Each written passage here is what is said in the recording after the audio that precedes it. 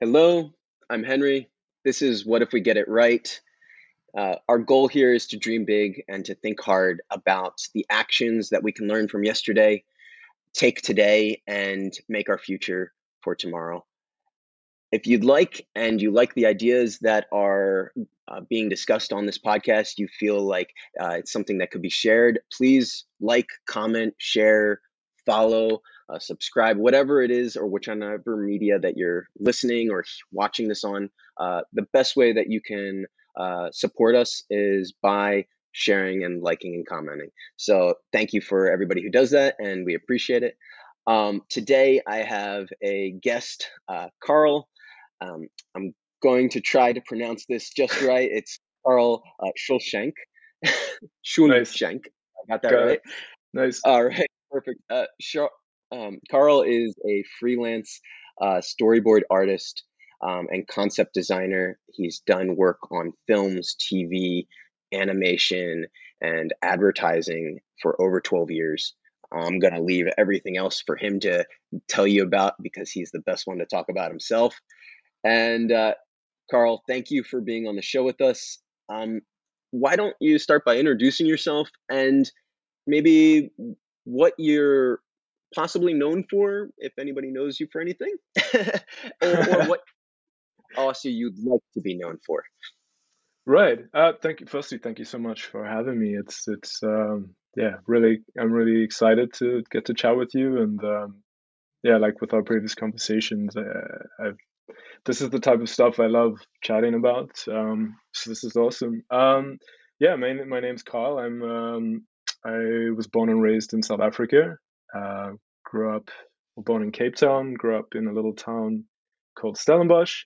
Um, I As you said, I've spent almost 13 years now actually working in film, TV, advertising industries as a predominantly storyboard artist, but I've also done illustration work, concept art. A lot of the work I do is sort of centered around the pre-production phase of a project. So it's generally next to the script being written. It's sort of one of the first phases of like a film or a television show being produced. Um, in terms of projects that I might be known for, I'd say, I mean, the projects I'm most proud of are probably, for one, Black Mirror. I got to work on a episode in season three called San Junipero, which I believe has become quite a cult classic within the sort of sphere of Black Mirror. I did a lot of concept art and graphic design for that show, for that particular episode.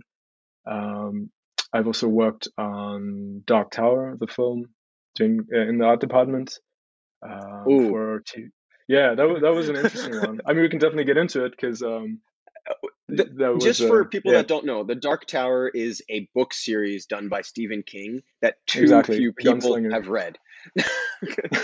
I I don't know if you've personally, read it yeah, or yeah. not, but I too few so people I have. If I'm being totally honest, I started reading the gunslinger just because I was trying to do.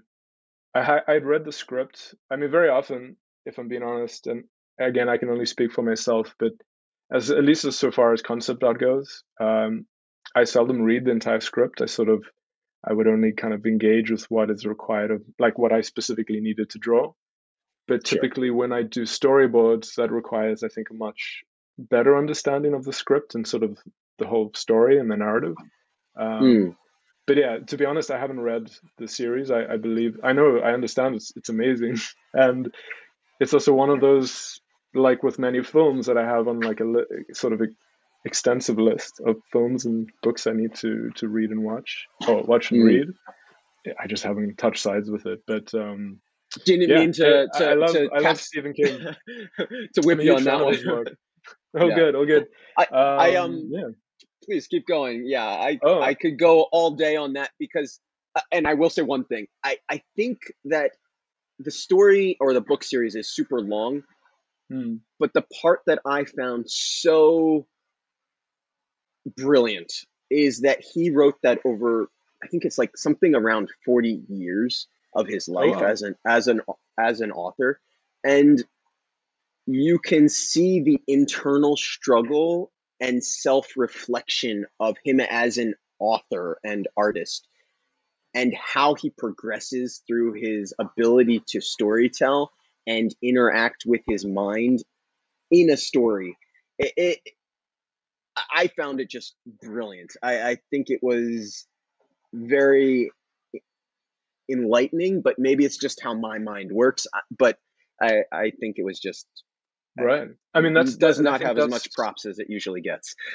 right. Unfortunately, I think that's usually the kind of the way it goes, where it's only maybe posthumously when an artist or a creative passes away and their work then often truly gets discovered or like rediscovered. Mm, But yeah, it's always fascinating when you do see that progression of an artist, through like an extensive body of work, and particularly to your point where it's like a specific universe or a specific set of characters or all one character, and to mm, see, as you say, like his sort of style is becoming more refined, or maybe there's sort of things that have happened in his real life that are starting to bleed into what's happening in the story. And I think there's definitely something to creating anything really that is there's no when you don't have a particular sort of end goal in sight.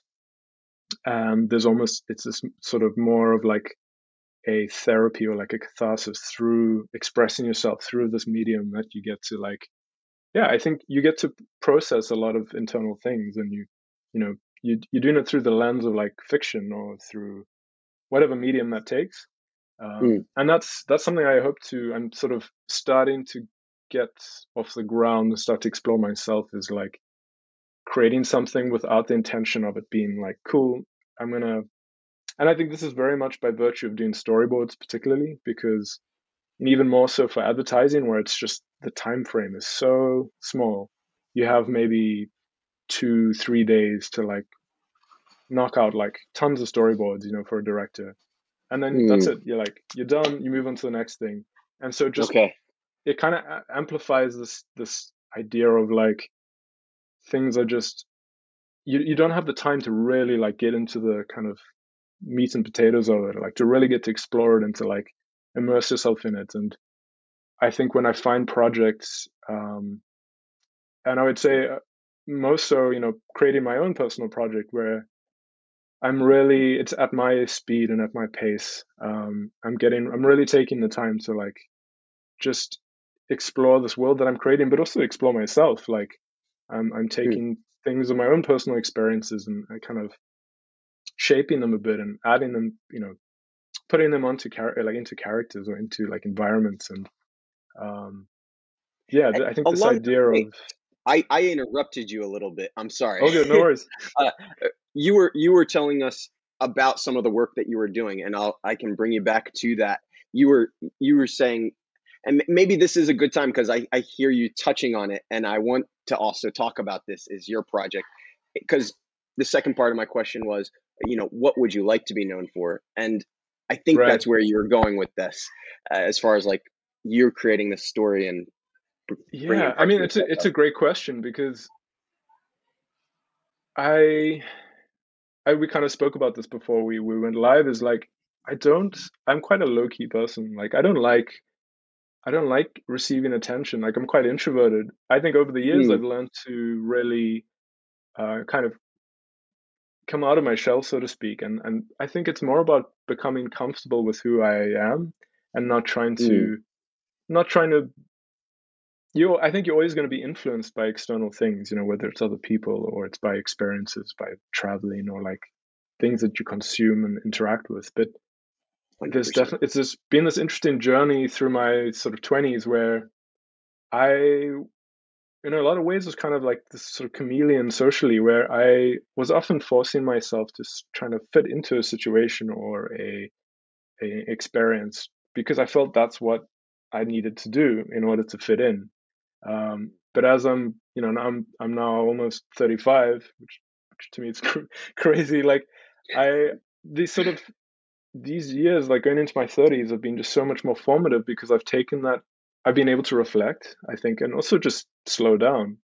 Um, Mm, I do find, and this is something I've been kind of, I don't know, not necessarily victim of, but we live in an age where everything is so instant, everything is so immediate, and it completely warps expectations and the understanding of what's actually required, like the time that's required to create something truly, I think, interesting, and to give it that room to really breathe and to live, versus Mm, just creating something like I for quite a while, like, and especially with this project, which I'll expound upon more, but I got into this mindset of like I had to produce something every day so I could put it on social media and so that I could keep up with the just increasingly more frenetic pace of this like algorithm. And I was like, I felt like I was barely managing to keep up because there's just, if you're not like playing by their rules, by their game, you're just gonna fall out of the sort of, you know,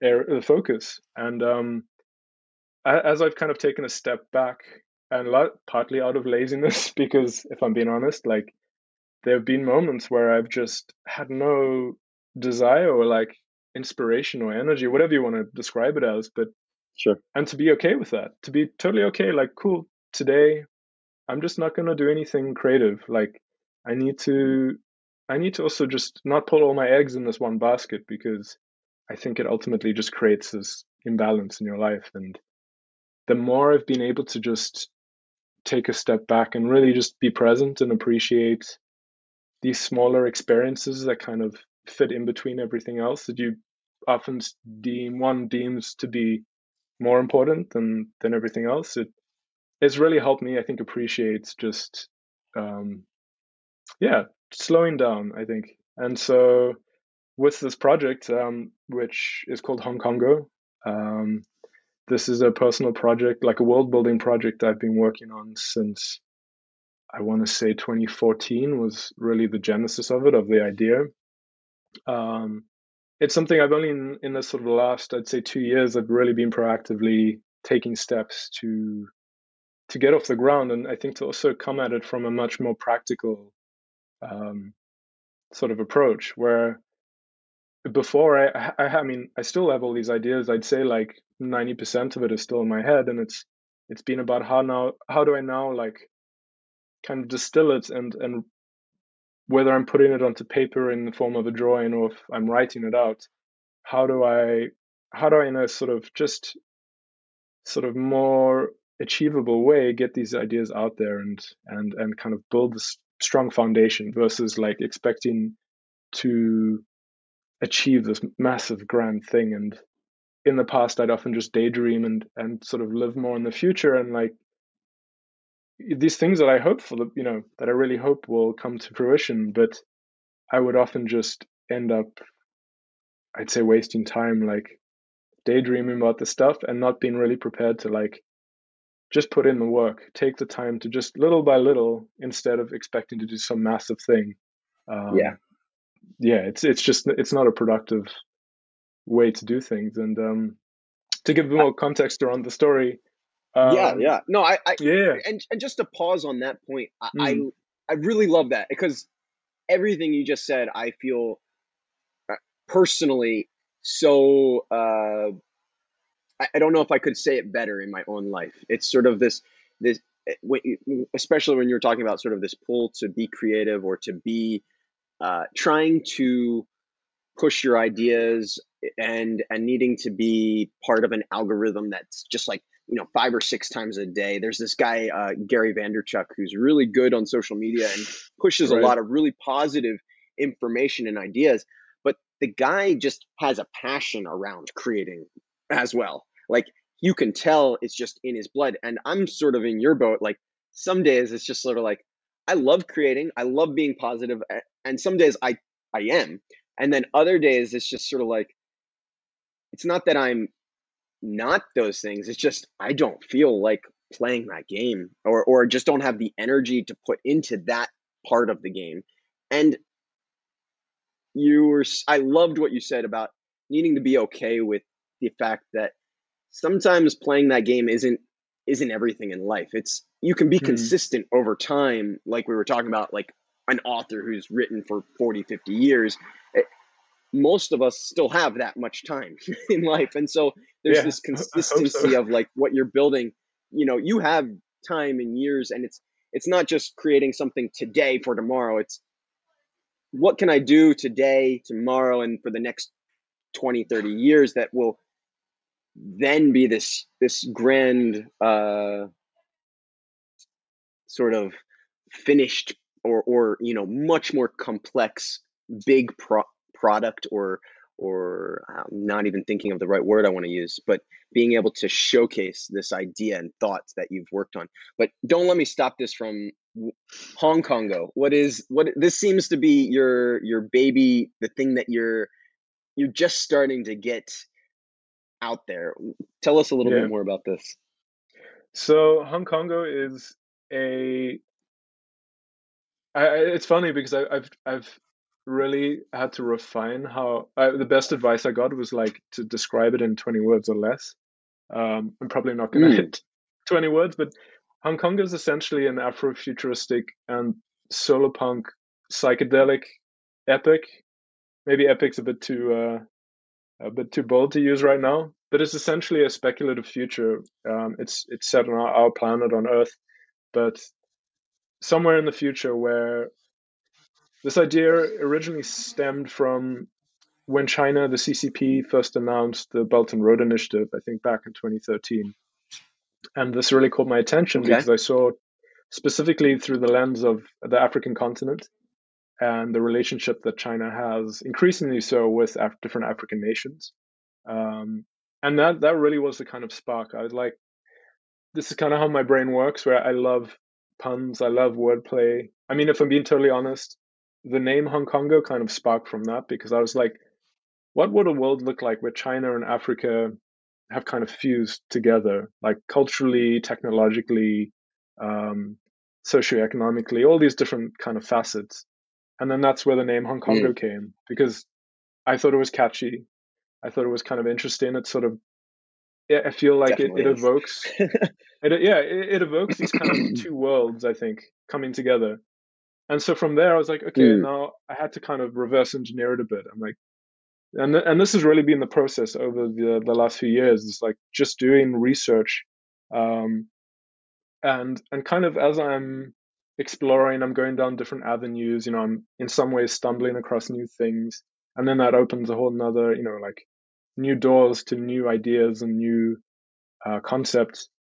mm, Yeah, it really has evolved into, and as you said, it's a for me, I want it to be a project that is just I'm going to be working on for the rest of my life. And I hope that it's something that will continue to exist even after I've moved on to the next plane of existence, whatever that might be.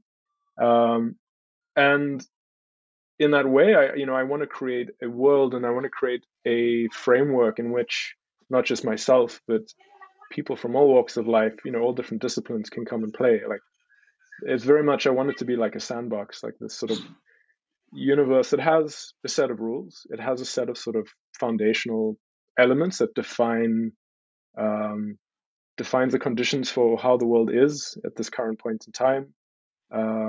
But everything else, sort of in between, I want people to come and sort of add those blocks, to lend their voices, their perspectives, their experiences. Um, mm. and I think that's where I'd say the sort of there's two elements that have kind of been the final, not the final pieces of the puzzle, but they've been really helped to define that framework. And the one is the SolarPunk movement, and the second one is Mm. Web3, like this Can new. Yeah. Oh no, I was gonna say I wanted to let you finish. I didn't want to cut you off completely, but I did want to get your opinion on what is solar punk because that is still a really new term. It's even new to me. It's something that I've just been getting involved with and thinking about over the last few months, and I really love the idea. There's not many words and many terms that I like to associate with, almost at all ever in my whole life, and solar punk is quickly becoming a term that I am more and more on board with being like, yeah, I'm a solar punk. Um, Not sure if I'm quite there yet, but I'm getting very close to that, which is more is saying a lot based on any other things that I've wanted to do in for most of my life. So that's a long ramble. What is solar punk? And you said the two main ideas, solar punk and Web3. Can you Can you maybe give an example for those, what that is and how you're thinking about Right. that in So relation to your to story? me, solar punk really represents an outlook towards the future, an optimistic outlook for sure.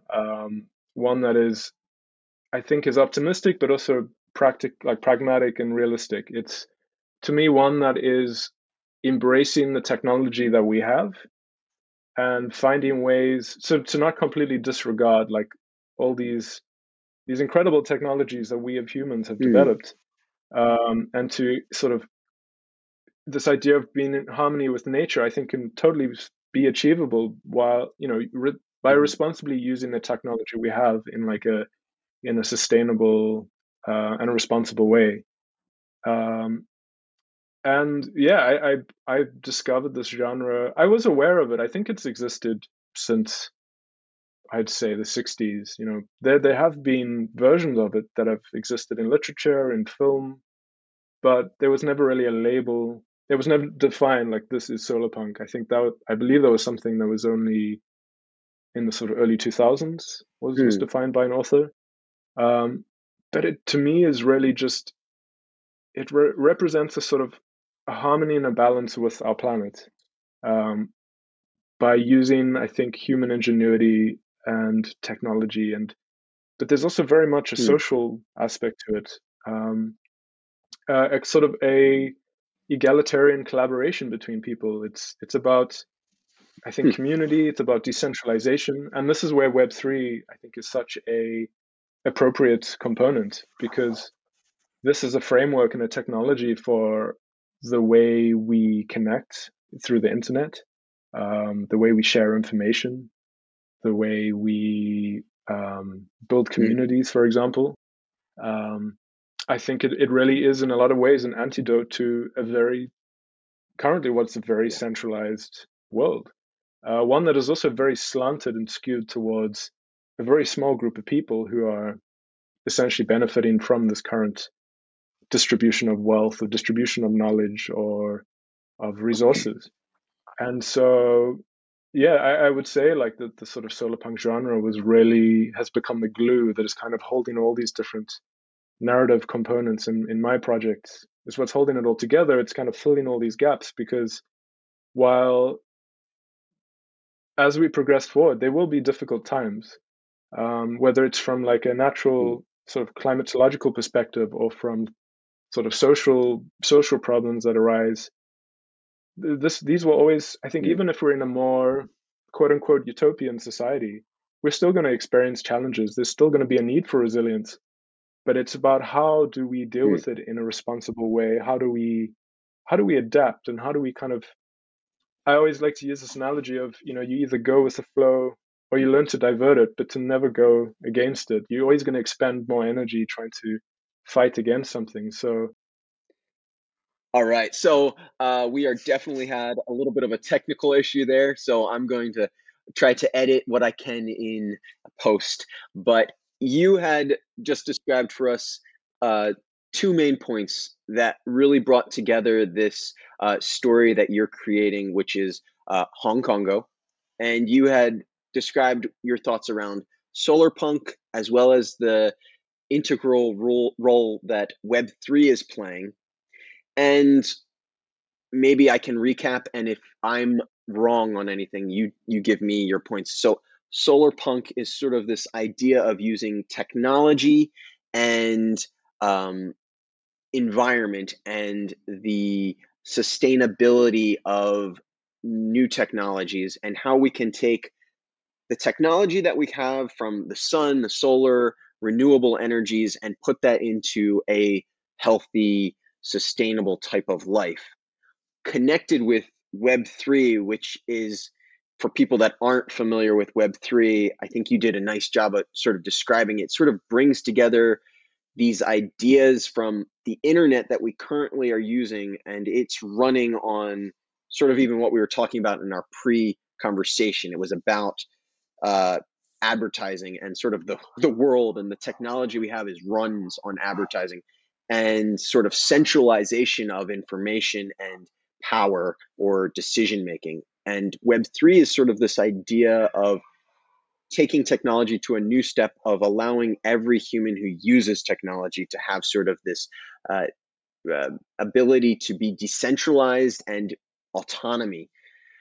How, if you feel like I misexplained any of those points, feel free to elaborate, but also continue on with this idea of Hong Kongo and connection between Africa and China and these ideas.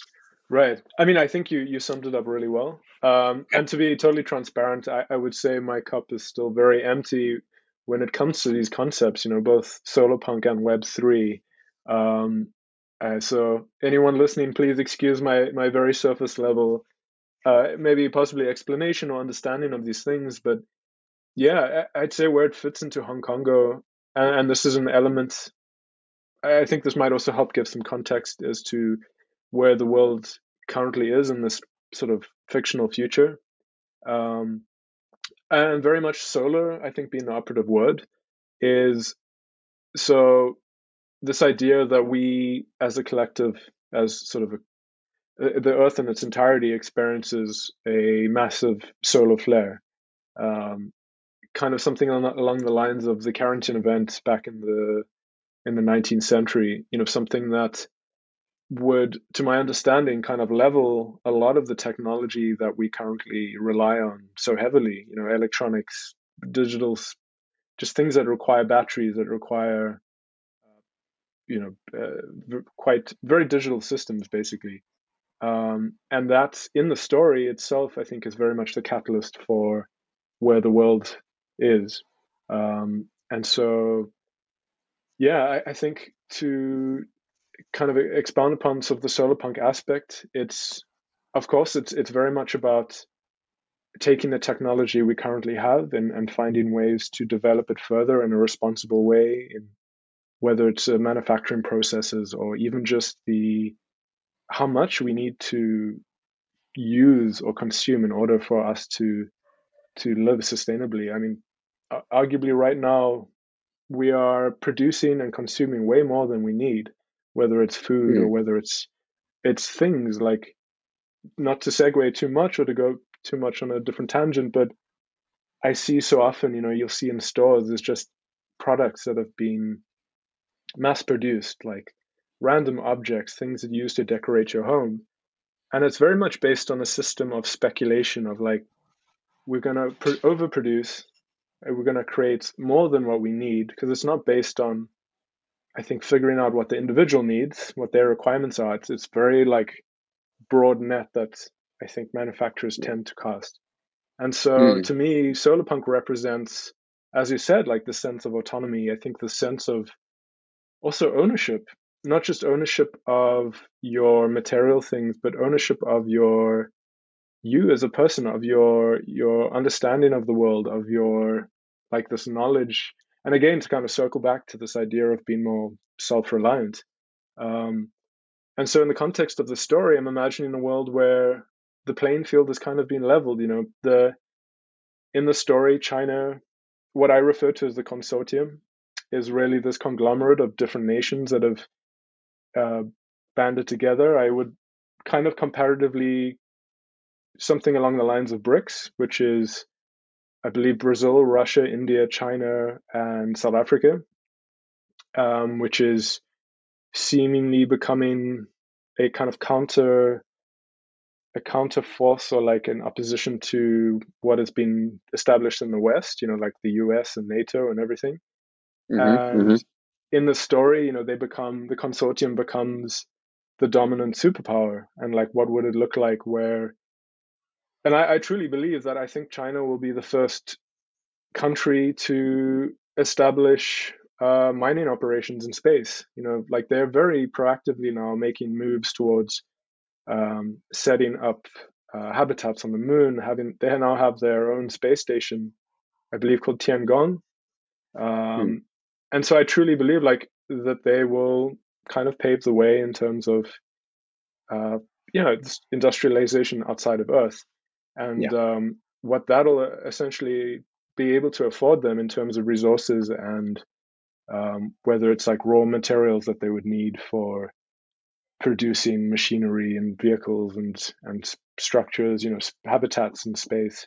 Yeah. Um, and so in the story, it's they really get to the sort of, they kind of becomes this like uh, tipping point or boiling point. Um, I think this is very much, this world is defined by current events. I kind of joke in a lot of ways with my friends and family that the story is currently writing itself, because as I look very much at what's happening, not just from an environmental perspective, but also geopolitically and socioeconomically, there's things that are kind of starting to come to bear that I think are, yeah, I think kind of feed into my speculation of where the future might be. And so where Hmm. that kind of deviates in my story is this solar flare event and the effect that it might have on the Earth. And so the kind Okay. of final, I'd say, character in itself is fungi and mycelium.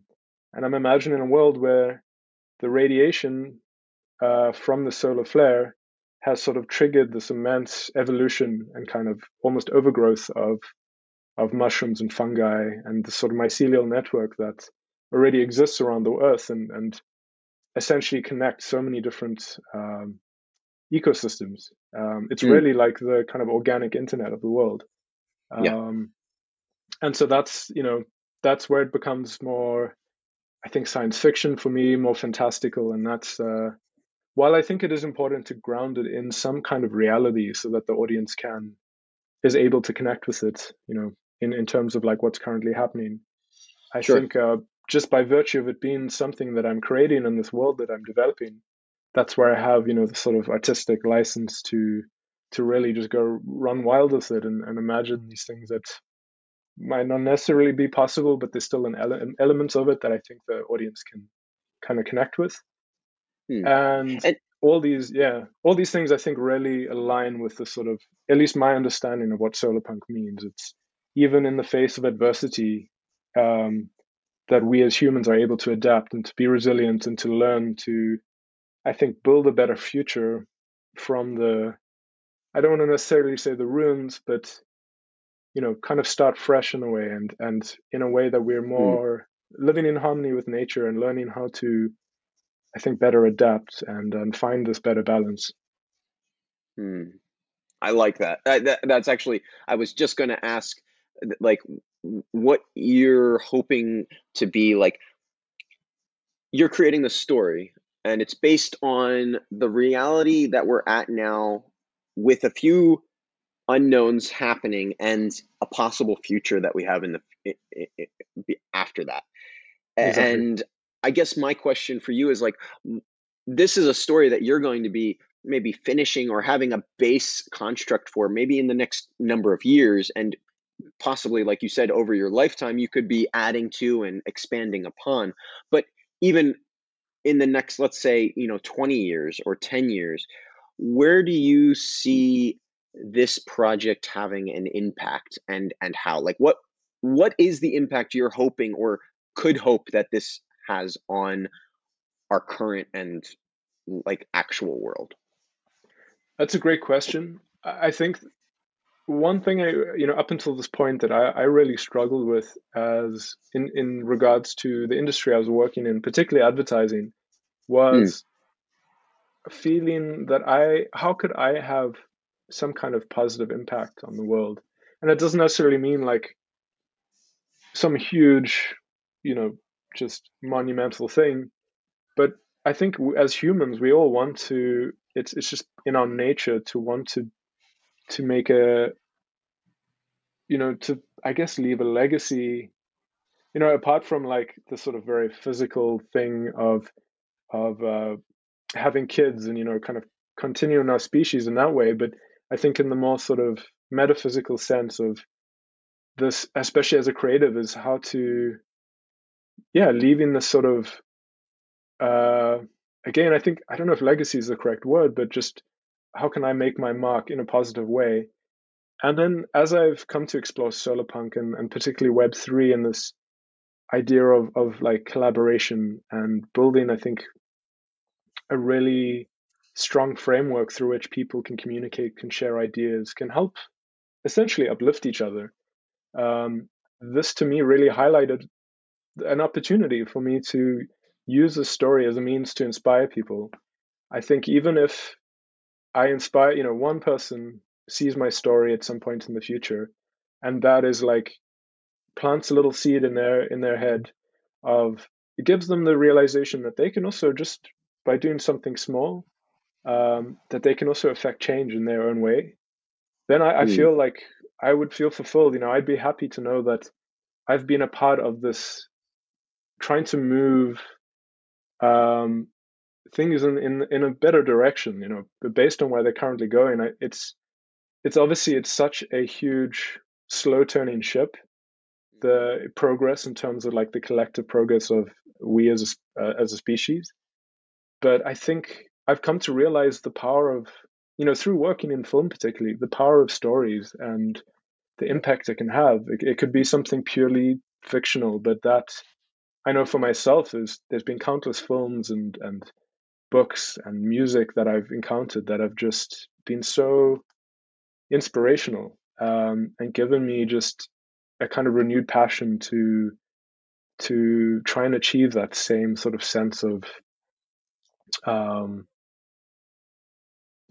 trying to just lend my voice to again I trying to hopefully push things in the right direction and to help people understand that it's not about achieving some massive grand thing, but it's more the sum of its parts. It's about doing something small on a local level first, and that'll be exponential. It's a sort of fractal um, kind of unfolding of collaboration and of sharing information. And I think we're at a time where we have so much at our fingertips. There's just so much knowledge, um, more so than ever in our history. Of you could Google whatever you want, and now having, for example, this AI, this Chat GPT, it's it's just so incredible. I mean, there's of course a lot of I think possible negative things that could come with this. I mean, particularly right now in the art community with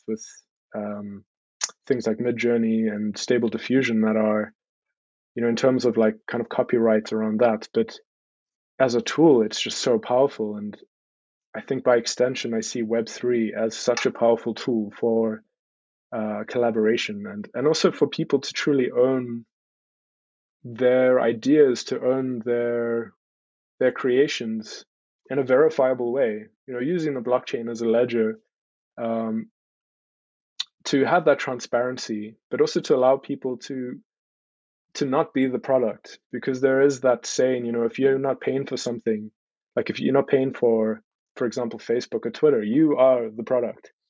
And I think Web3, and I hope this will persist, and I know there are of course people out there far smarter than me who are tirelessly working on these things, but I'm optimistic mm, that this will ultimately win out.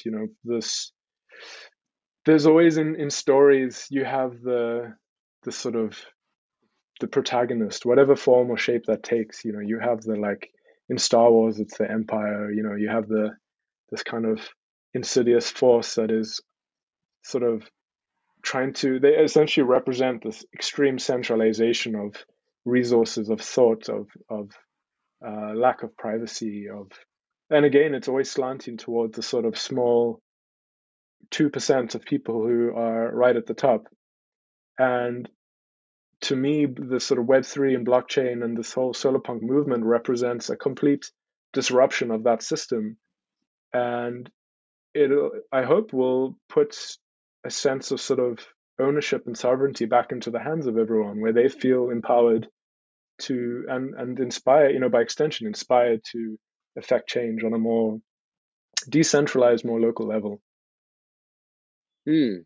Okay. Okay. So if I'm getting what you're saying, I guess sort of correct, the idea behind this goal is to really help people think about the possible futures that we have and how we can be most responsible in taking where we're at to where we want to go. like making the smart decisions, the right, uh, trying to draw a straight line and not trying to, go here and there and back and forth and down and backwards before we get to where we want to go. Sort of trying to. I had an old boss, and he said, "Failing to plan is planning to fail." Right. And it's sort of, if I'm not misunderstanding, I think that's sort of the idea that you're hoping to. Very similar, I think, in the way of what my goals are for this podcast is giving people a possible outcome with a story of how we can move through situations that are similar to what we're facing today in our society. 100%. And I think, I mean, if you look throughout history, um, art and music are two mediums that have existed, as long as modern man has existed, since we were painting on caves, we were essentially encoding these stories, finding ways to kind of transmit this information through almost like universal mediums. I mean, it's Mm, why memes and emojis are so effective, because it doesn't matter, if you might speak a different language, like verbally, but everyone understands a smiley face. Everyone understands like these different emojis, and it's fascinating to see how that in itself has become its own language, its own way of like it's become the shorthand of communicating, for mm, better or for worse. I mean, it kind of speaks to this idea of this sort of instant. Everything is instant. It has to be done right now. Like, and whether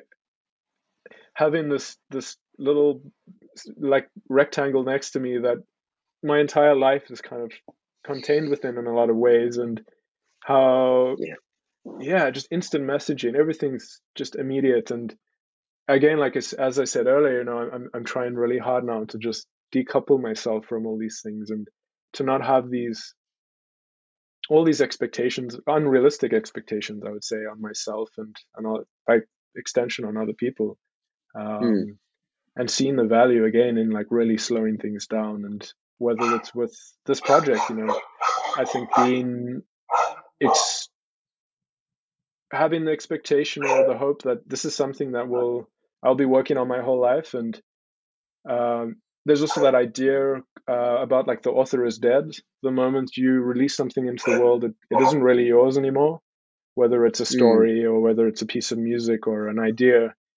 And I think again, like this is why it's so important to me to create a framework within that other people can play within as well. And that is something I would say is in some ways kind of halted me not putting it out sooner, because I was so precious about this idea.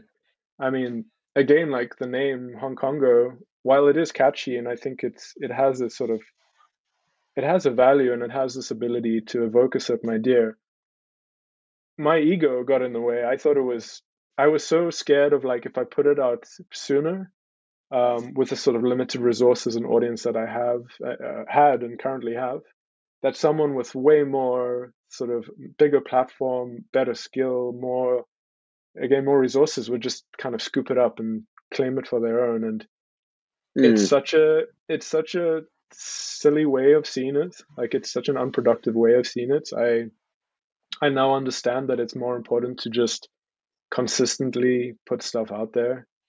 Obviously, not trying to become a slave to the algorithm, but yeah, this is how you really develop something, is to just consistently do a little bit, whenever you have the time and the inspiration, and to not put unrealistic expectations on yourself and this kind of pressure that is will ultimately lead to burnout, or even worse, to resentment. Um, I've honestly mm, had days where I've worked on commercial projects, like storyboarding in particular, where I'll work, um, like I'd work on a film. I mean, circling back to Dark Tower, while it's a very awesome IP and story, my personal experience on it was rough. Like mm, I was working 12, 14-hour days, 6 days a week. It was also at the peak of winter in South Africa, so I I'd arrive at the office and it's still dark at like 7 a.m. in the morning, and then you leave again at 7 p.m. and it's dark again. And it's almost like being in a casino, you know, you had no idea what time it was outside. Like you were so sort of hyper focused on trying to deliver and hit these deadlines that I didn't spend enough time outside. And this was Mm, like for 2 3 months. Um, mm, I almost burnt out in so many in so many ways, and so yeah, that's also something that I'm mindful of as I get older. You know, like my ability, my sort of stamina to endure those types of projects, or to even allow it to happen. I think that's a big lesson that I've had as an artist and a creative, is setting boundaries for myself, and to know that people will ultimately respect you by being firmer. You know, not letting, because I think the more you sort of put out there or allow for people to take, they will just take it, especially in the sense of like a film production, because just the nature of it being so like things just have to, you know, everything has to happen, it has to be done, and it's not to say that all film productions are like that. It's just unfortunately my, in some respects, my experience having worked, I think also in a country where there's no union around film and television, so it becomes a mm. little bit more loosey goosey with the, you know, with people's wages and with people's working hours, and so If you don't I have your yeah, own line in the sand, people will just keep asking, or just keep 100%. demanding from you. And that is in all aspects. If you don't schedule your, the amount of time you're going to spend on social media, they will just keep trying to keep you glued to your phone or computer. If you don't, make a line with, how much time you can spend with certain people, they will just, some people will just keep demanding more and more. Uh, that's, I think, a perfect segue for us to do a little bit of a switch from what you're currently working on and where you want to see that go, to a little bit about you and your past, and maybe some of the habits that you just mentioned, sort of one sort of realization that you had in a previous project where you started to find, like, you didn't have any time to go outside. You didn't, you needed certain things in your life to maintain health, just mentally and physically. Uh, can you speak a little bit to maybe some of the habits that you've created and why, something along those lines? Sure. I mean, this is still very much a work in progress. I feel As in we this all sort are. of, yeah. I mean, I know there's a lovely analogy that I believe it was, there's a very sort of well known and respected concept artist in the industry, Shadi Safadi, who said, he used this analogy of climbing a mountain. Like your development, in this case, it was your development as an artist, but I feel Hmm. like this sort of metaphor can apply to all aspects of life. And this idea of always being open to there being another peak that you want to try and summit. And the moment you feel like you've reached the top, it means you only can go down from there. Even Mm, though there might be kind of peaks that are obscured by the clouds that you're not aware of. But it's about, I think, having this openness to learning, this sort of curiosity, having this understanding that there's always someone out there who's more skilled than you at whatever it is, like they're better than you. mm, Um, but I always, for me, a kind of north star for me was to always look at like the best people in the industry, or people that, you know, that were essentially role models for me.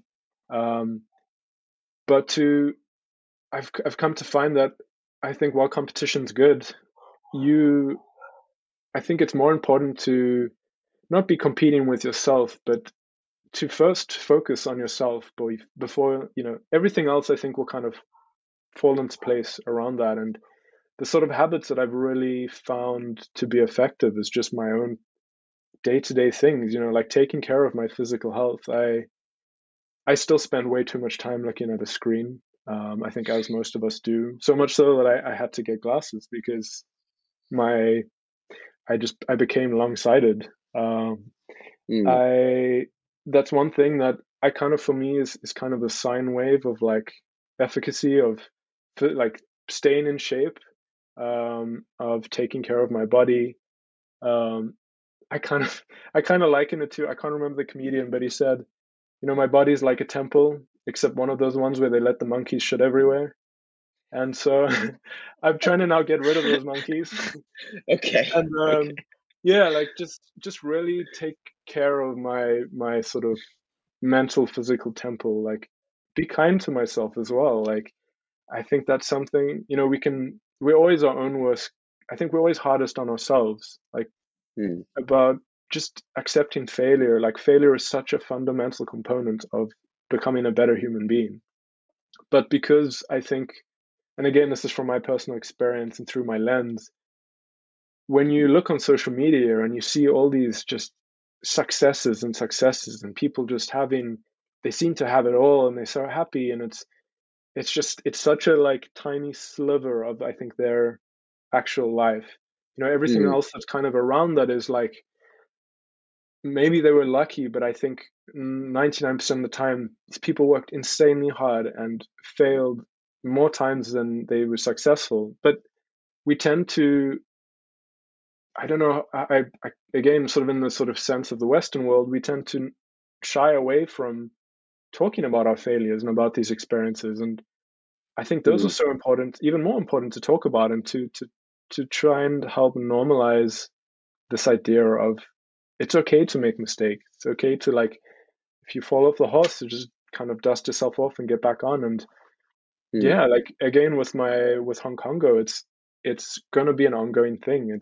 I know that I hope that it's only gonna continue to get stronger and better and become more realized. And again, as I get more people on board, that to me is more exciting than anything I think I could create by myself. It's about having, this sort of computational power of different human brains, together, and what can that create? mm, And there's I know for a fact, like absolutely, there's going to be ideas and concepts that I never even thought of, and that really excites me.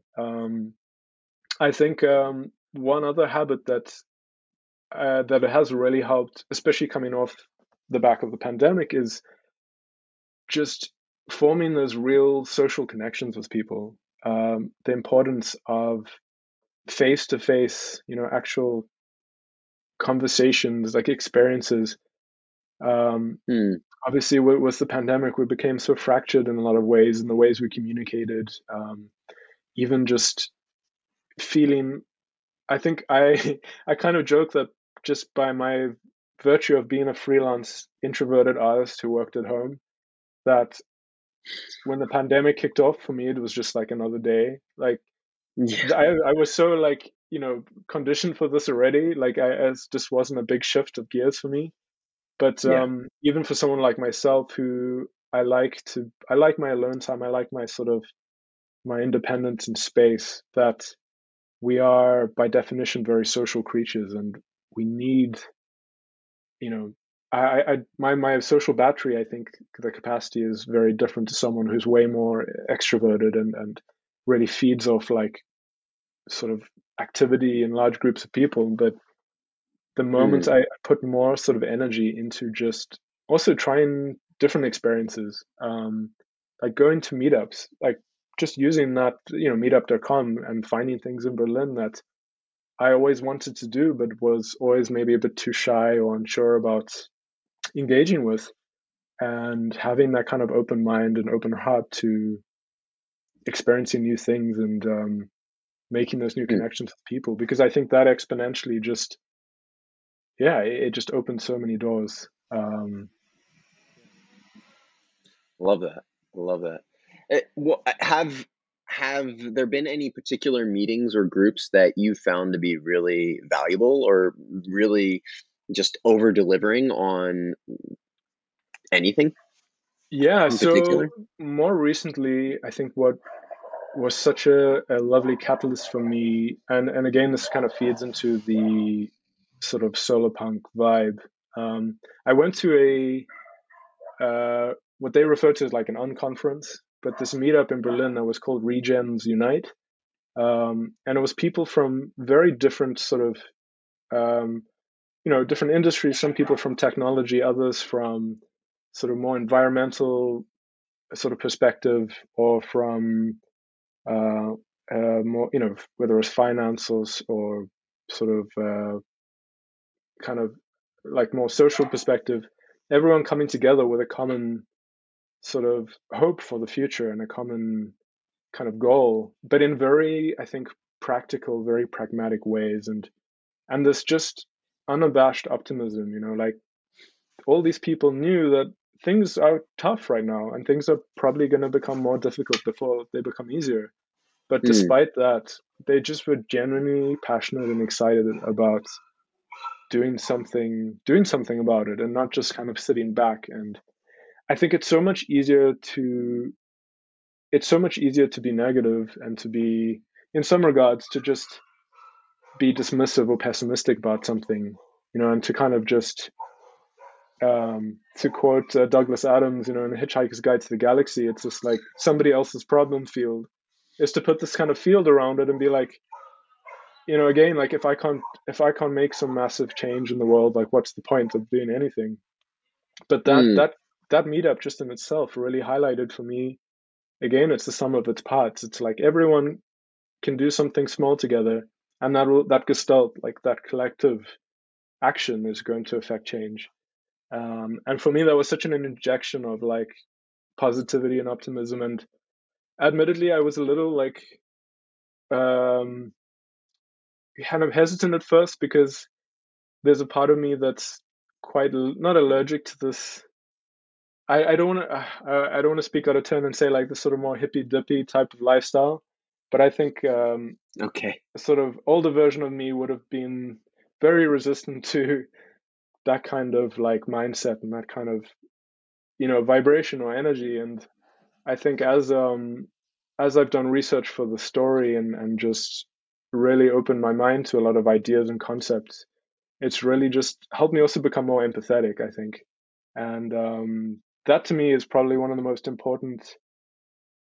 the things I value the most is empathy, and Mm, understanding other people's points of view, because I feel that so much that's currently happening in this world right now is happening out of fear. It's because people don't have an understanding of someone else's point of view or someone else's experience. I don't think it necessarily means you have to walk in their shoes, you have to experience what they have, but just listening to them, listening to their story, and just having a better understanding of where they're coming from, I think is going to mm, help you become more empathetic and more patient and more accepting. mm. And so that, if there's one thing I really hope, that and this is something I definitely want to touch on in the story, is just the importance of human connection and empathy, and how I think that can also drive so much positive change, um, Mm. and not divide us, because we are so tribal right now, whether we want to admit it or not. There's Yeah. like the left and the right, and then everything in between. And And again, all people become media is married. is actually like encouraged to promote that.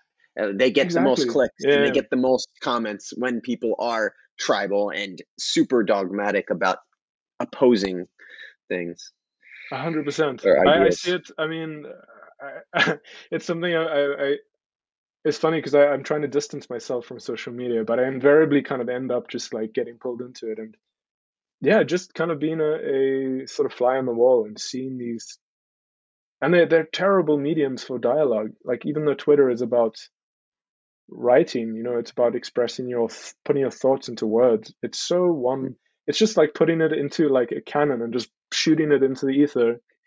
And Uh, some you people are know, going to get hit by it, and then they react, and it's just super like, that's true. it's just so insane to me. And I don't know what the solution is. I don't know what, apart from actually having like real conversations like this, like even though we are doing it remotely, Mm, it's a long form organic conversation, where we have technical difficulties, we have yeah. different points of view, but I think that's such a beautiful thing. And it's why I think podcasts in particular become so popular, because it's not this Mm, bite-sized like news report where, it has to be 30 seconds, and you're trying to jam all this stuff into it, and then you move on to the next thing. It's like, no, we want to give it time to breathe, and to really just explore stuff. And exactly. You get to know yeah, somebody when you hear them explain not only one idea but multiple ideas, and you get to have a more round, empathetic perspective of them. two things from what you were saying for me really just stood out. And like the one is like what you just mentioned, social media. Like I am not perfect at this, but I feel compared to what I hear other people talking about on like Twitter, for example, or other social medias, is TikTok, I think, and Twitter do this very well. Instagram and Facebook, I feel maybe they do it, or they did it a little bit better a little longer ago, but or a little ways back. But I feel Twitter and TikTok in particular right now are this way, and I hear people having really strong opinions based about the like sort of knee jerk reaction to all of the conflict. And the algorithm there does exist, but you can also learn to use the algorithm, like liking the stuff you actually like, following the Mm, people you actually want to hear from. You know, disliking. TikTok even gives you the option of I'm not interested in this, and so does Twitter as well. And so, like taking, even though it takes a little bit of time, taking that energy to like I don't want to see this kind of stuff. You can mold that algorithm a little bit to give you more of the things that you want to see and or general ideas about where you're going, and it curating that experience, I think, really is valuable and important to not just get barraged with mm, all sorts of things that just have a lot of which are negative or really just unuseful or wasteful as far as your time. Like my partner and I actually joke because she'll go through TikTok and it's just one or two basic things all the time, and she's like it's just the same things all the time. And I've spent a lot of time on the app, but I've also been very particular about like, I will have homesteading, and then I have Web3, and then I'll have mental health, and then I'll have, and so like my videos are very different compared to what I've taken the time to try to curate. And then the second thing that I found really awesome about what you just said is this idea around like empathy, mm, and it plays into this is as you get to know and for me it also played into your ideas around your project Hong Kong and sort of this mycelium network expanding. For me, I felt like I was an empathetic person. I felt like I could understand what other people were feeling or thinking for a long time. And then it was just a few years back I experienced and took magic mushrooms or psilocybin for the first time, and since then have had multiple experiences. And one of the most profound perspective changing aspects that had for me was this ability, eh, heightened, uh, exponentially heightened ability to be able to try to hear what people were saying, feel what they would be feeling in their situation, try to look at it very much as like, okay, this person is making the best decision they can with the information and the knowledge they have, which is weird, especially when I think Elon Musk says things. He said this, and I've heard him say it, and I'm sure he's probably saying it from somebody else. But you have to be willing to hear things you don't like from people you don't like. mm. This idea of when I hear something I don't like from somebody I don't like, we'll say, which isn't many people, but you can come across those types of people online and through social. This idea of being like, why are they looking and saying and thinking and feeling these types of things? Which I find to be, at the very least, it takes my emotions down a notch in the sense of like not getting angry or not feeling outraged or not being upset drastically about certain things. Some things still do that for me, but it helps me to take one step down and be like, okay, how are they coming at this, and how do I want to then come at this in response? uh, Along the lines, one other thing that you did mentioned was sort of art, and you've mentioned a few um, in a few sentences, like you've mentioned video and so forth. Are there any like podcasts or books or videos, art, things of that sort that for you really just stand out that you feel have had an outsized impact on your life? Yeah, I mean that's a great question. I think the one thing I think I haven't touched on in terms of like, and this has been a very instrumental influence in my, as a child and in my sort of adult life is video games. Mm, I'd say before I really connected with film, I probably first more so connected with video games as a medium and as a means of not just escaping into these worlds, but as a way of for them to transmit information and ideas. And um, yeah, there's so many games that I think it's also because games themselves as a medium are, like a film, for example, you have like maybe an hour and 20 minutes and you sit down and you watch this thing, but it's a very kind of one way sort of transaction where you it's a very guided, it's something the director has envisioned. They've collaborated with a whole production team, a whole crew to execute on this vision. And so this is mm, essentially like a on rails sort of representation of this individual's vision. But video yeah, games, and particularly open world like sandbox games, yeah. it's I think why I was so attracted to it is because you could really, at your leisure, at your time, just explore, and you weren't necessarily, of course, there are games which are very like on the rails and very linear.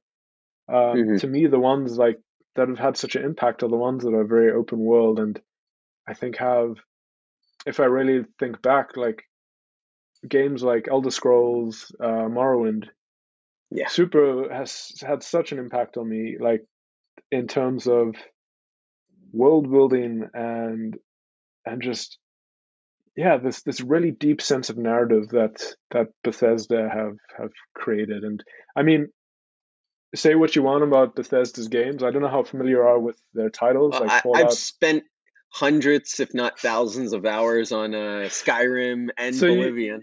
So yeah. yeah, and so like they're not perfect by any stretch, but there's a reason people still come back to them. It's because there's just this, both with Fallout and with Elder Scrolls, there's just such a beautiful sort of at its core, like this energy and essence that it has and it evokes.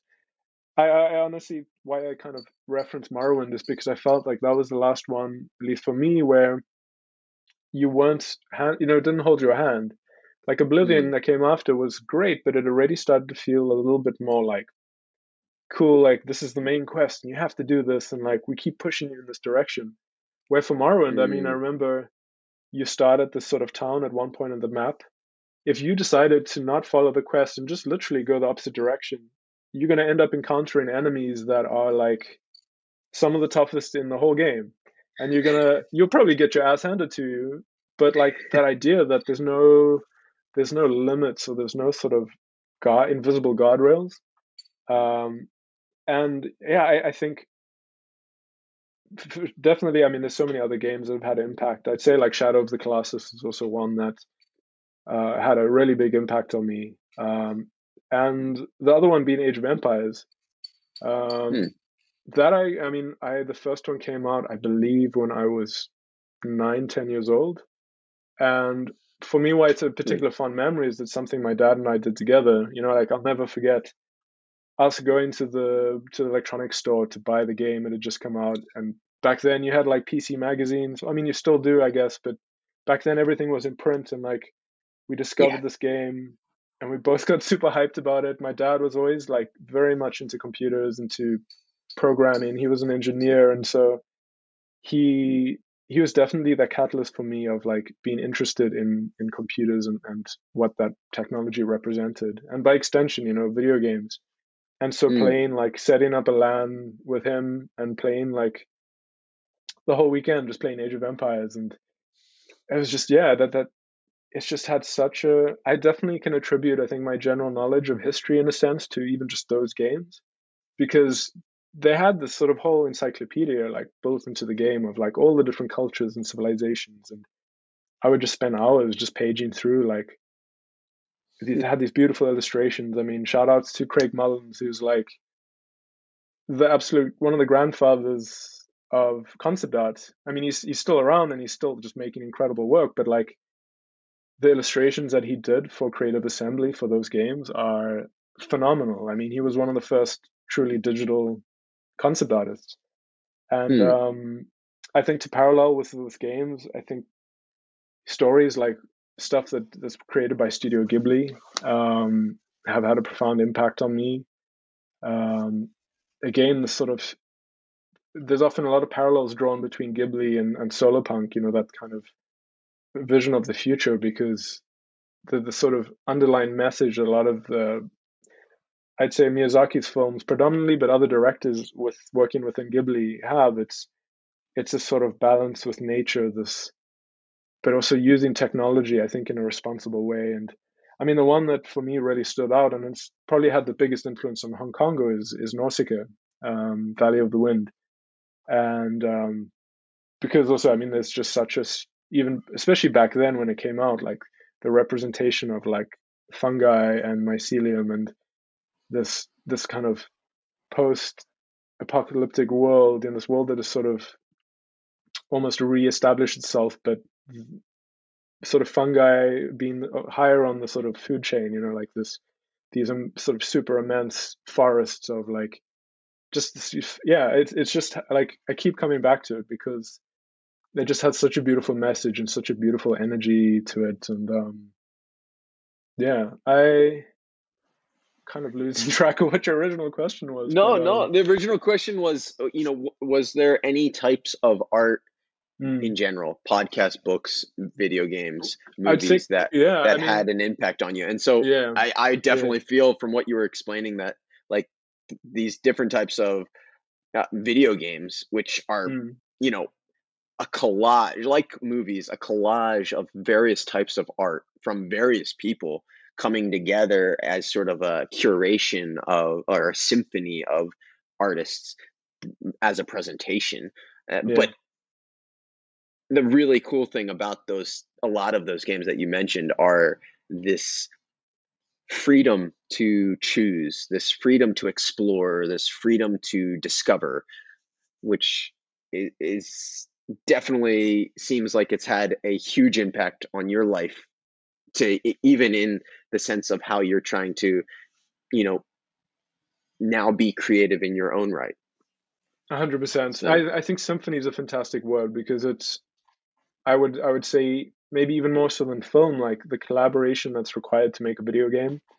Um, there's so many different components, and I mean, some AAA titles they are in development for like 4 or 5 years, even longer, and there's just so much that goes into it. There's so much love and like energy that gets put into this thing, mm, um, and again, like kind of these Bethesda titles, like I keep coming back to them. I know I always keep my expectations relatively like relatively low because um, I think as they've become even more sort of behemoths within the industry, the expectation from the audience just becomes so immense. It's like you're never going to be able to please everyone, but obviously, the more you put into something, especially in terms of financial investment, you have to then make that back. And so it's like this really interesting dance of like kind of coloring within the lines and using this formula that you know is going to work, but at the same time trying to push the envelope and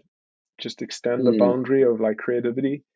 And that's also something that, yeah, as I'm trying to build out my own world, it's like it has to be relatable and people have to be able to kind of connect with it. But I also want, again, very much to that collaborative effort of bringing other people on board is to to kind of keep unfolding it and just seeing all these interesting different directions that it might be able to go into. And um, that's why I think I want it to be essentially like an IP, like a property that can be adapted to a graphic novel or a game or a tabletop game or a card game or a film, or anything really. Like and Referring to that, Hong yeah, Kongo, correct? yeah, exactly.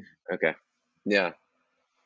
So just to maybe flush that out a tiny bit more, because I want people to understand that well, and I'm not sure if I understand it fully yet, and maybe because it's still in the process of being developed. But the idea that you have is sort of creating a storyline or a story world that then will allow for games, movies, shows, books, or things to be developed within or on top 100%. of. Yeah. Is that the idea? Yeah, I mean, I'd say, and again, something that's had a profound impact on me is the Star Wars universe. I would say that's probably one of the most successful examples of like an IP that has it started out as a film, Mm. as a trilogy, and then subsequently, I mean, again, for better or worse, the fact that Disney owns it is a whole nother conversation. But it's given them the ability to really just keep unfolding this thing and to just Mm. really like explore all these little nooks and crannies that kind of were maybe mentioned in the films. I mean, I can't speak from having read the books. I've read one or two, but I know there's the expanded universe of Star Wars is insanely immense, and same with the Star Trek, for example. And yeah, to for me, I feel like my role and responsibility for this project is to kind of set the ground rules, to set like almost put the really big building blocks there, and then for Mm. everyone to come and fill like smaller blocks in between, and get more granular and more specific and more really get into like a specific character or a location and a religion or a culture or like yeah, Mm. and that's I think the phase I'm at now is defining those kind of building blocks and rules for the world, and so that at least gives people a kind of framework and a blueprint, and they're like, okay, cool. There are these fungi. There's a sort of mycelial network that has evolved beyond what we currently know to be. People have the ability to tap into that to transmit information and to extract knowledge as well. Um, Mm. that to me is an interesting concept. That because fungi has existed arguably longer than any other organism on this planet, I think in many ways, and to kind of touch on what you're saying with psilocybin, I think that's had a very formative impact on our evolution as a species. There's that, I think is Terence McKenna or his brother Dennis, the stoned ape theory, that Yeah. at some point, like early man, pre-modern man, through trial and error, I would imagine, found these psychoactive plants and fungi, and that really just expanded their consciousness. Um, Mm. I'm quite open to the idea that because certain spores and lichen can survive in the vacuum of space, that this is possibly something that was introduced, from like a meteor or asteroid that hit Earth, and from there it's like that really was the catalyst. Fungi very very like way back before we had any animals on land or any plants. They were the organism that allowed plants to migrate from the sea onto land and to then completely change the atmosphere as well. Sort of like So instead of a 2001 Space Odyssey with like a the sphere, or monolith, a monolith. yeah, Monolith. That's the word I was looking for. Coming yeah, down to Earth, man. Yeah, it possibly could have been fungi that yeah. opened I up mean, this they're so enlightenment. alien, and I mean, they're more closely related to animals than they are to plants. Mm. We often, I think, just associate them with plants because they grow in forests and on the ground, and but they're Yeah. themselves their own like species or kind of kingdom. Yeah. And there's so much we still haven't discovered. I believe it's like 3% of what we believe exists on the Earth that we understand and have taxonomized. Like actually studied. Mm. Um, yeah, and again, that's to me such a fascinating field of study. Like I think it's just been so demonized since the 70s, because it really posed, I think, a threat to governments and to these kind of centralized bodies that were trying to create a sort of framework in which people could not really think for themselves, to kind of have others think for them. And so that was sort of argued through the lens of it being destructive, and like LSD is gonna melt your brain, and like you're gonna become a just crazy serial killer. Which, I mean, this is a whole nother topic. Like what I understand about MK Ultra, which is just crazy, and then what the CIA did, but um, that you come to realize that this has been such an instrumental part of our cultures throughout the world, and this relationship that we've had with plant medicine and with and also like non-psychoactive plants, like this deep understanding of nature and the sort of cyclical relationship that everything has and how everything is connected as well.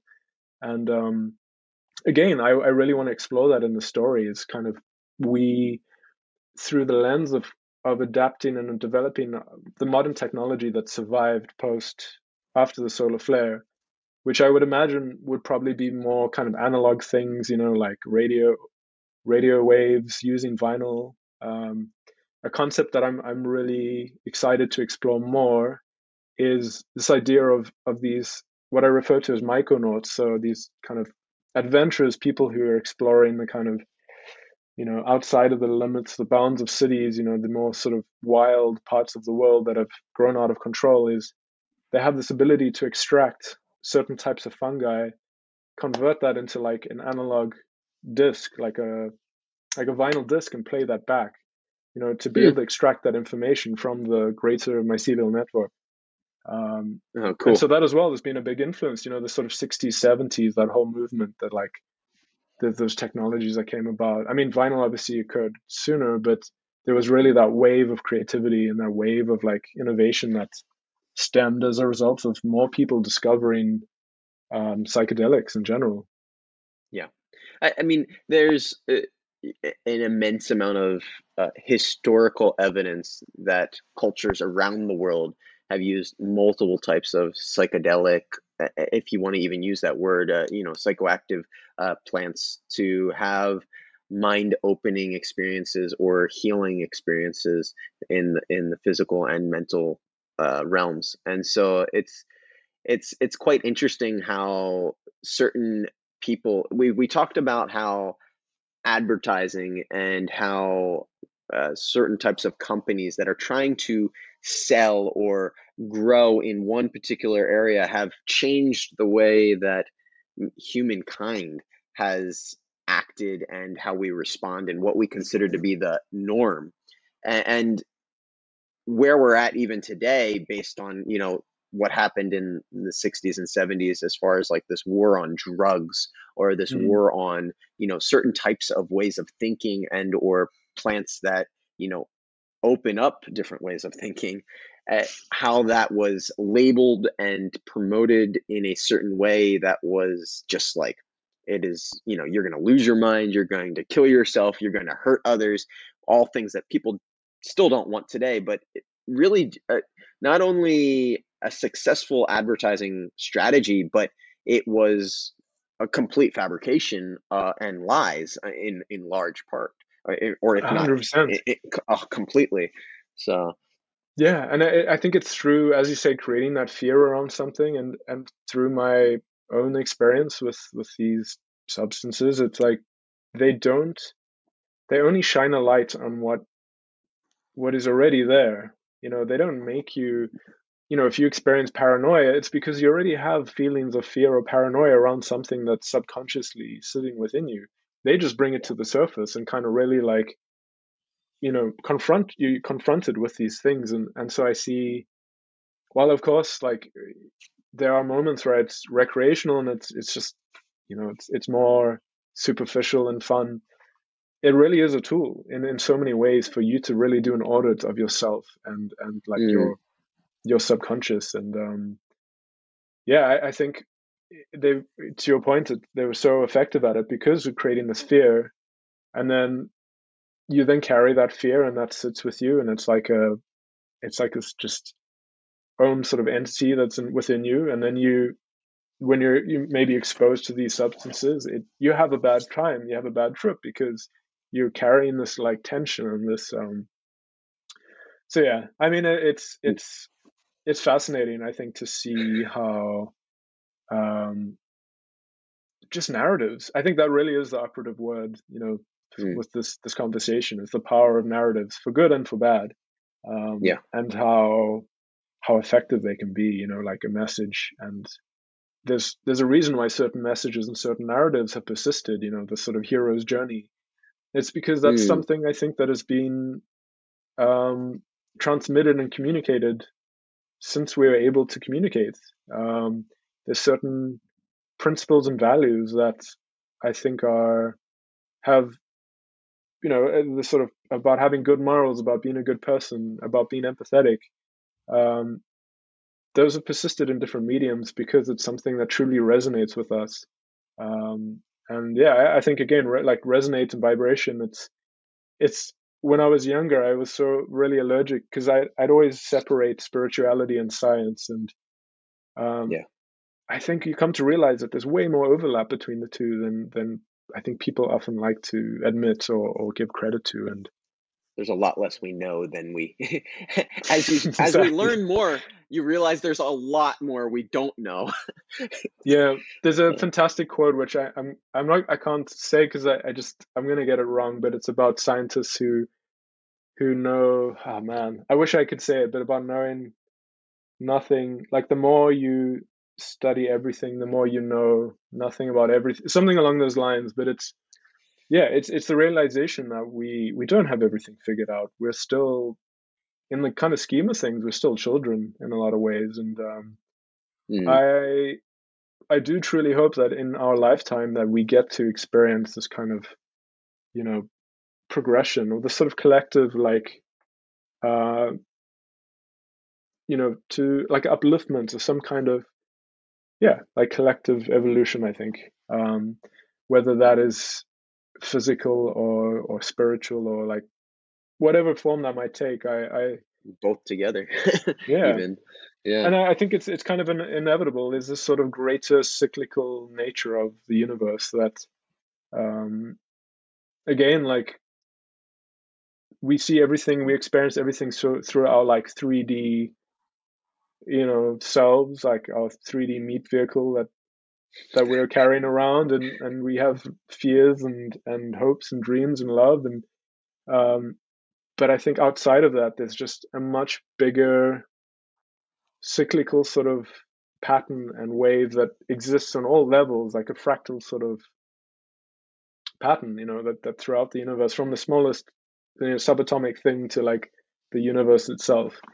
Mm, And so the more I'm coming to understand that those patterns and that cycle, it's also helped to kind of give me um to just be more able to focus on the things that I can change and that I can have an effect on, and not worry about these things that are just so out of my control, and that are going to continue to persist. Even after I'm long gone, like I'm part of the soil again, and it's terrifying because we are very like human centric, and our ego often gets in the way, but mm. I think having it's very humbling to know that there's just there's just so much more out there, and it's on such a scale that I can't even comprehend. And Mm. um, that also does put this sort of,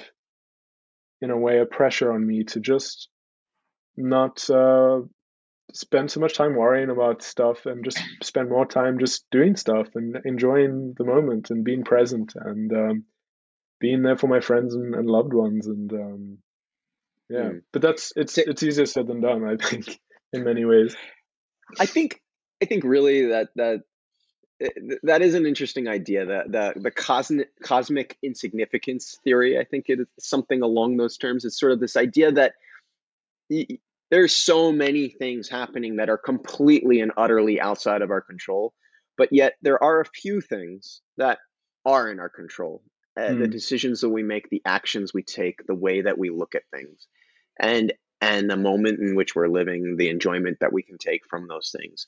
Um, or the pain and the fear and the scariness of that all of it all, depending on how we look at the same things sometimes, um, really have it really comes back down to that point of like, okay, do I want to live in this type of a world or in this type of a world? And what actions can I actually take to start to create, to start to move towards the type of world that I want to live in, the type of mindset in which I want to exist in is really, I think, so key, so mm, important for us to try to keep focused on, to try to keep front of mind.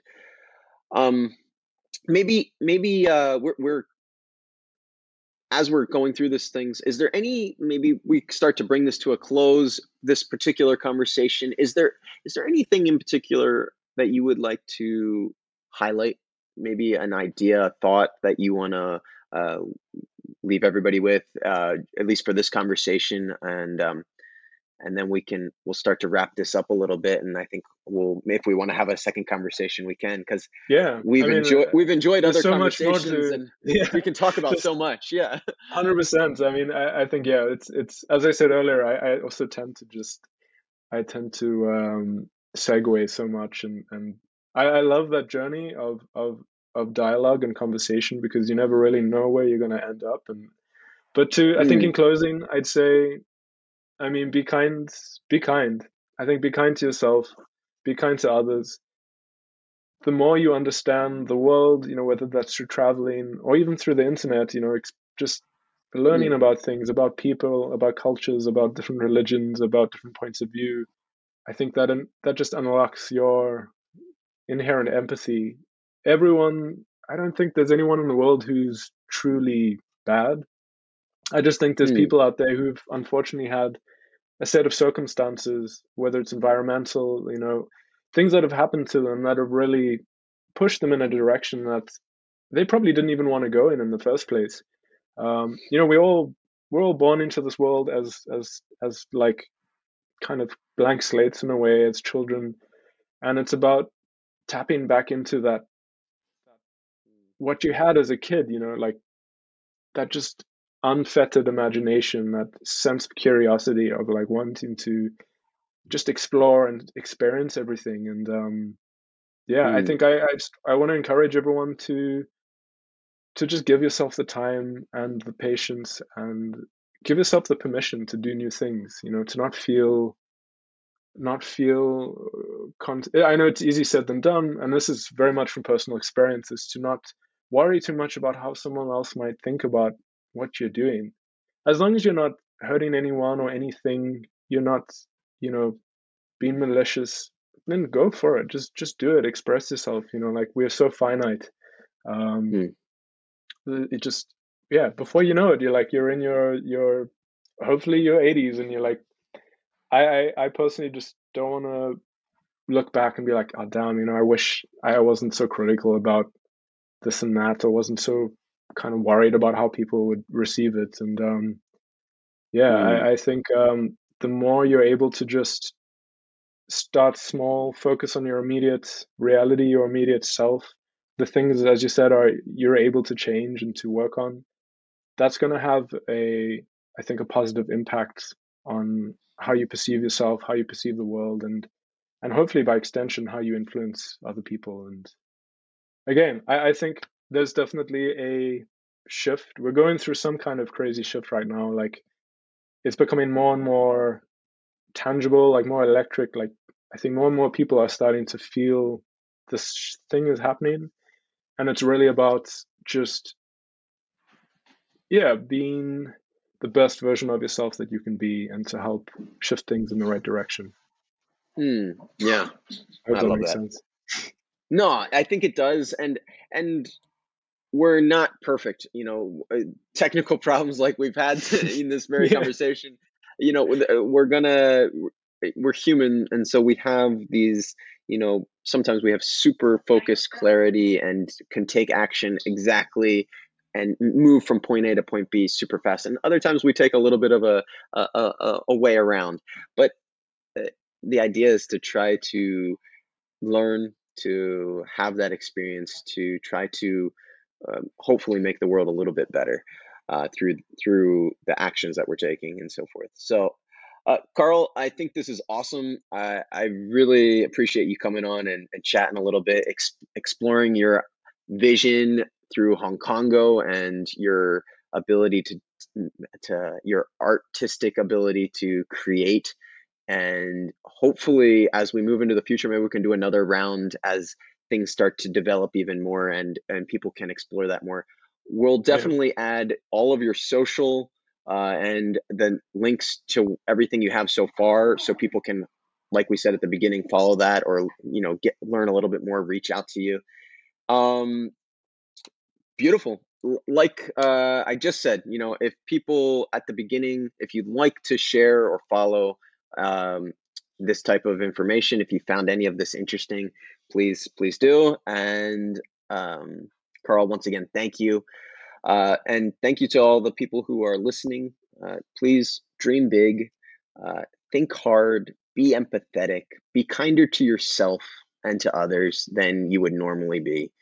And thanks for listening. awesome.